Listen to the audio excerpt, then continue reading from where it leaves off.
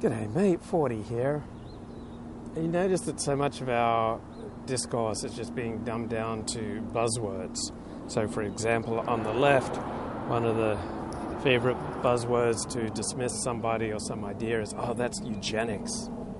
Right? Anyone who is selective in who they marry and who they make children with is practicing eugenics. And then on the right, with talk radio, there's a lot of emphasis on we're losing our freedoms. And it's true. We are continually losing some freedoms, gaining other freedoms, all right? Freedoms, equality, democracy, all right? Any value and any action or any practice always occurs in a constellation, all right? I don't support your freedom to sell, say, American nuclear secrets to an enemy of the country. Right, so generally very pro-free speech, but if it comes to like selling, America's nuclear secrets, yeah, I'm not on board with that level of free speech.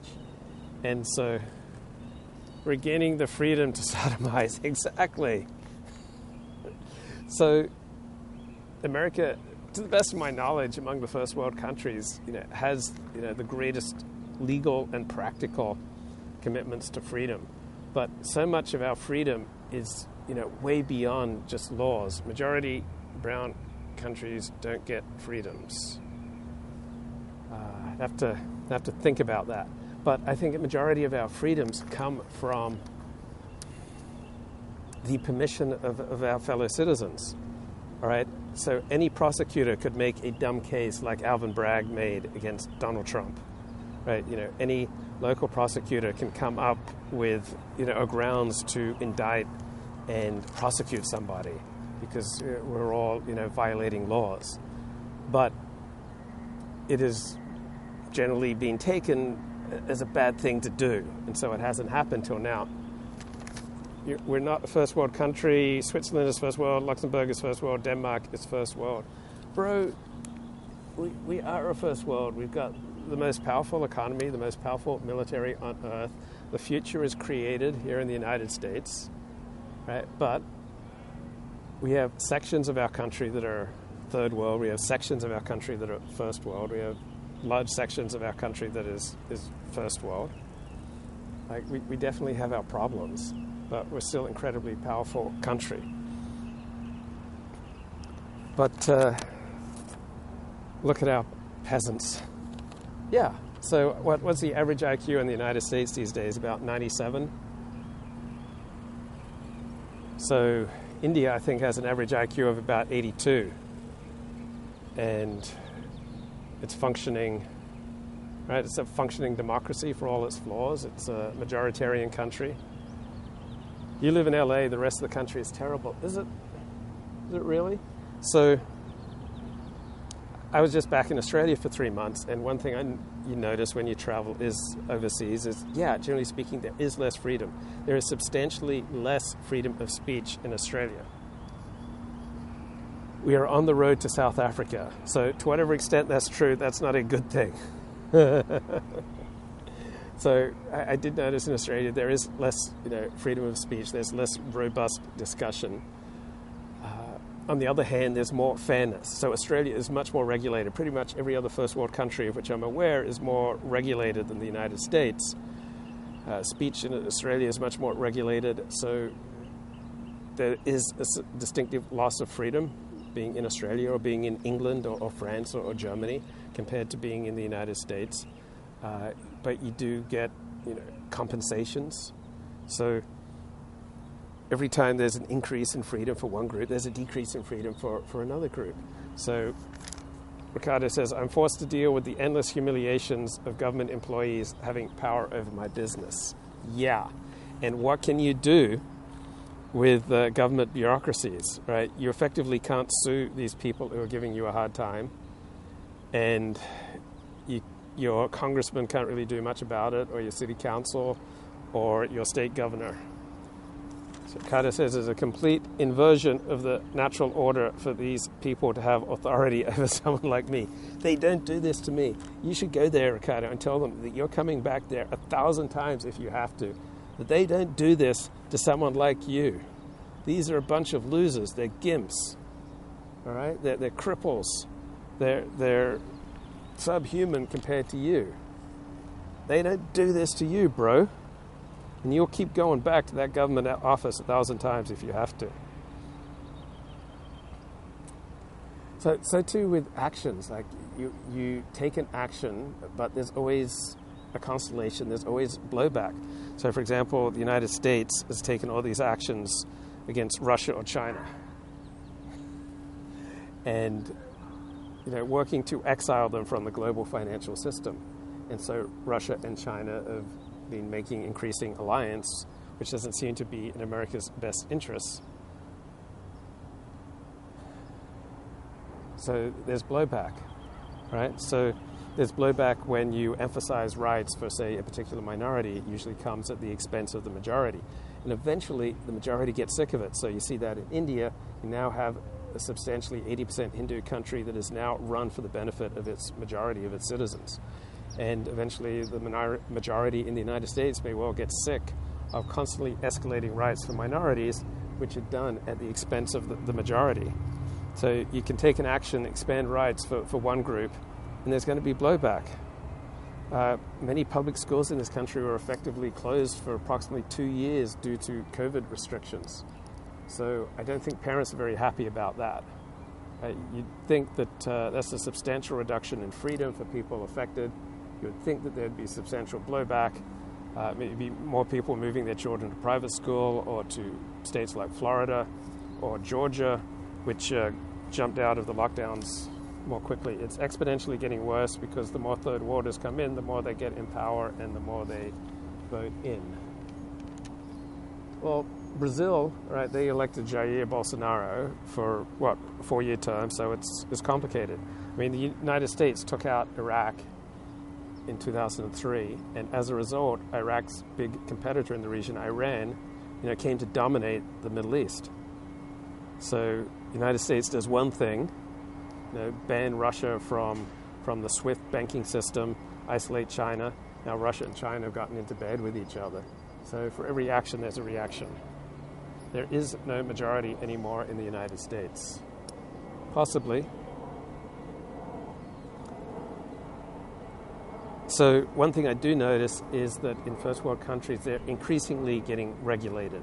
Right? That just seems to be an iron law of first world development. We are all slaves to our cosmopolitan elites.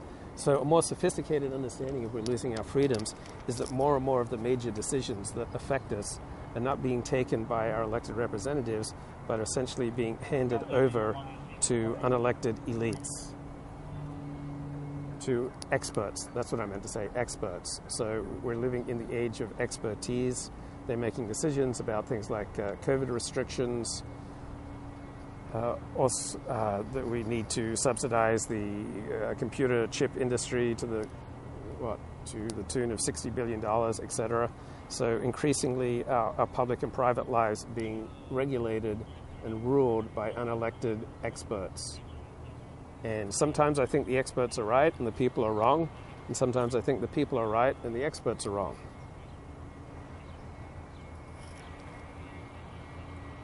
So I notice traffic laws, right? Traffic becomes more and more regulated, and you can't drink and drive anymore. You have to wear a seatbelt. When you ride a bike, in many areas you have to wear a helmet. So these are restrictions on freedom, but I think most of us would say overall that there are substantial benefits in return for these restrictions on freedom. So not all restrictions on freedom are bad, because freedom is just one value among a whole constellation of values. For example, if tackle football were banned, tens of thousands, hundreds of thousands of Americans would have less brain damage. They would not be walking around with lifelong football injuries. So I'm not promoting that restriction on freedom, but it would come with many substantial benefits as well as many substantial costs. So I'm thinking also about other first world countries that don't have American First Amendment protections of speech. It does force their politicians to use more sophisticated language. And like YouTube speech restrictions, it forces you to use more thoughtful more sophisticated language. So definitely I would prefer a more free speech zone on YouTube, a more robust discussion on things like COVID and COVID therapies and COVID restrictions. But we have to acknowledge that there are benefits. It does elevate the discourse. You see this particularly in Europe, that they have a more elevated political discourse because of all the speech restrictions. I like our First Amendment. I like freedom of speech. I do recognize that there are benefits, and so life is continually like throwing curves at you. Like Dennis Dale remarked about his favorite part of Portland has just been ruined. Banning drinking and driving was the first domino to fall in our march toward communism. So, the world that we love is continually being destroyed, and it would be weird not to be sad about it, not to be disheartened by it. But we don't want to be in a months-long, years-long funk over it and utterly retreat from participation in the wider world. On the other hand, we don't want to become obsessed and think that we're turning into the Soviet Union or Nazi Germany, which is the line that Dennis Prager is pushing. Right, there's crazy things going on in medical schools. The American Medical Association apparently believes that birth certificates should not list male or female. Right, so crazy woke nonsense there with parts of the medical elite. But we should still recognize that American healthcare, generally speaking, is the best in the world, that innovations in American healthcare then ripple around the world. It's not Germany or England or Australia or France or South Korea or Japan that's leading the world in innovations in medical care, technology, or other things. So Ricardo says, better to die at the hands of a drunk driver than to be abused by an immigrant in a nursing home. Is it really? Is it really? So I believe in free speech, but I believe just as strongly that you should modulate your free speech to the reality of your situation. If you have a wife and kids, you have less free speech due to reality than someone without a spouse and without kids. Right? If you're going to maintain a wife in your life, if you're going to maintain good relations with your neighbors, with your community, with your employer, right, with your extended family, that usually requires some modulation of your free speech. Right? So when your freedoms and reality conflict, I subscribe to bowing to reality.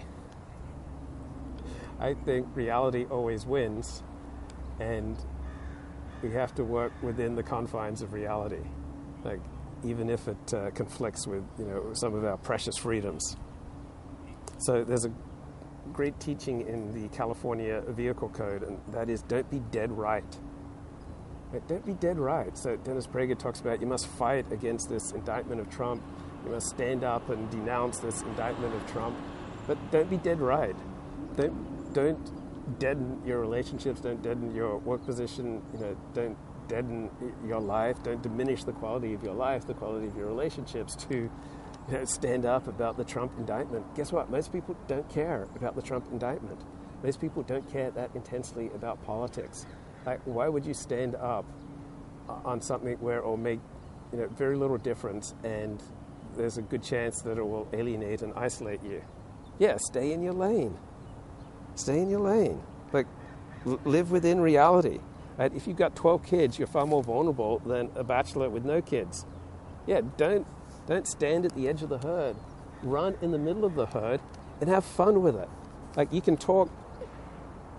Why would you stand up for a principle? Well, reality is, respecting reality should be a principle. And you can run in the middle of the herd, and you can analyze things about, where you think the herd is going wrong, and you can find safe people with whom you can discuss those things, and you can find safe ways of standing up for your principles without destroying the quality of your life. I mean, you're doing that, Ricardo. You stand up for things you believe in without blowing up your life.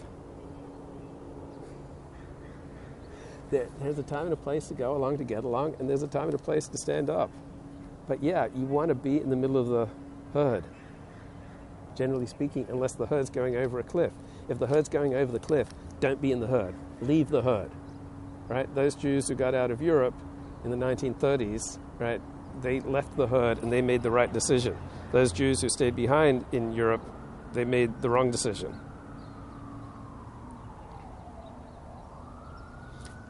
So we do live in an era of decreasing freedoms as we have more and more rule by experts, and you particularly see this with this climate change legislation and restrictions, also with regard to public health and COVID.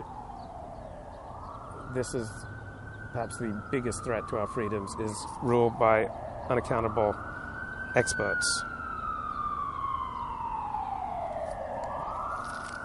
The American herd is going over the cliff. Okay, so how does one live in the world but not of the world? Isn't that a Christian teaching? Right? Pursuing material pleasures over children. But there's a great Christian teaching. Right? Be in the world but not of the world. Right? Be in the herd but not of the herd. Or as I think Jesus said, come across as harmless as doves. Right? Don't show your power levels. So don't be dead right. Don't insist on the right of way when that could result in a car accident. And don't insist on the right of way as you go through life. If it's going to result in devastating consequences to the quality of your life, don't be dead right. Choose your battles. Prioritize your connections with other people and your community and your family. And find useful, discreet, effective ways of standing up for your principles instead of making dramatic, flamboyant, outrageous stands for your principles that don't do any good but only blow up your life.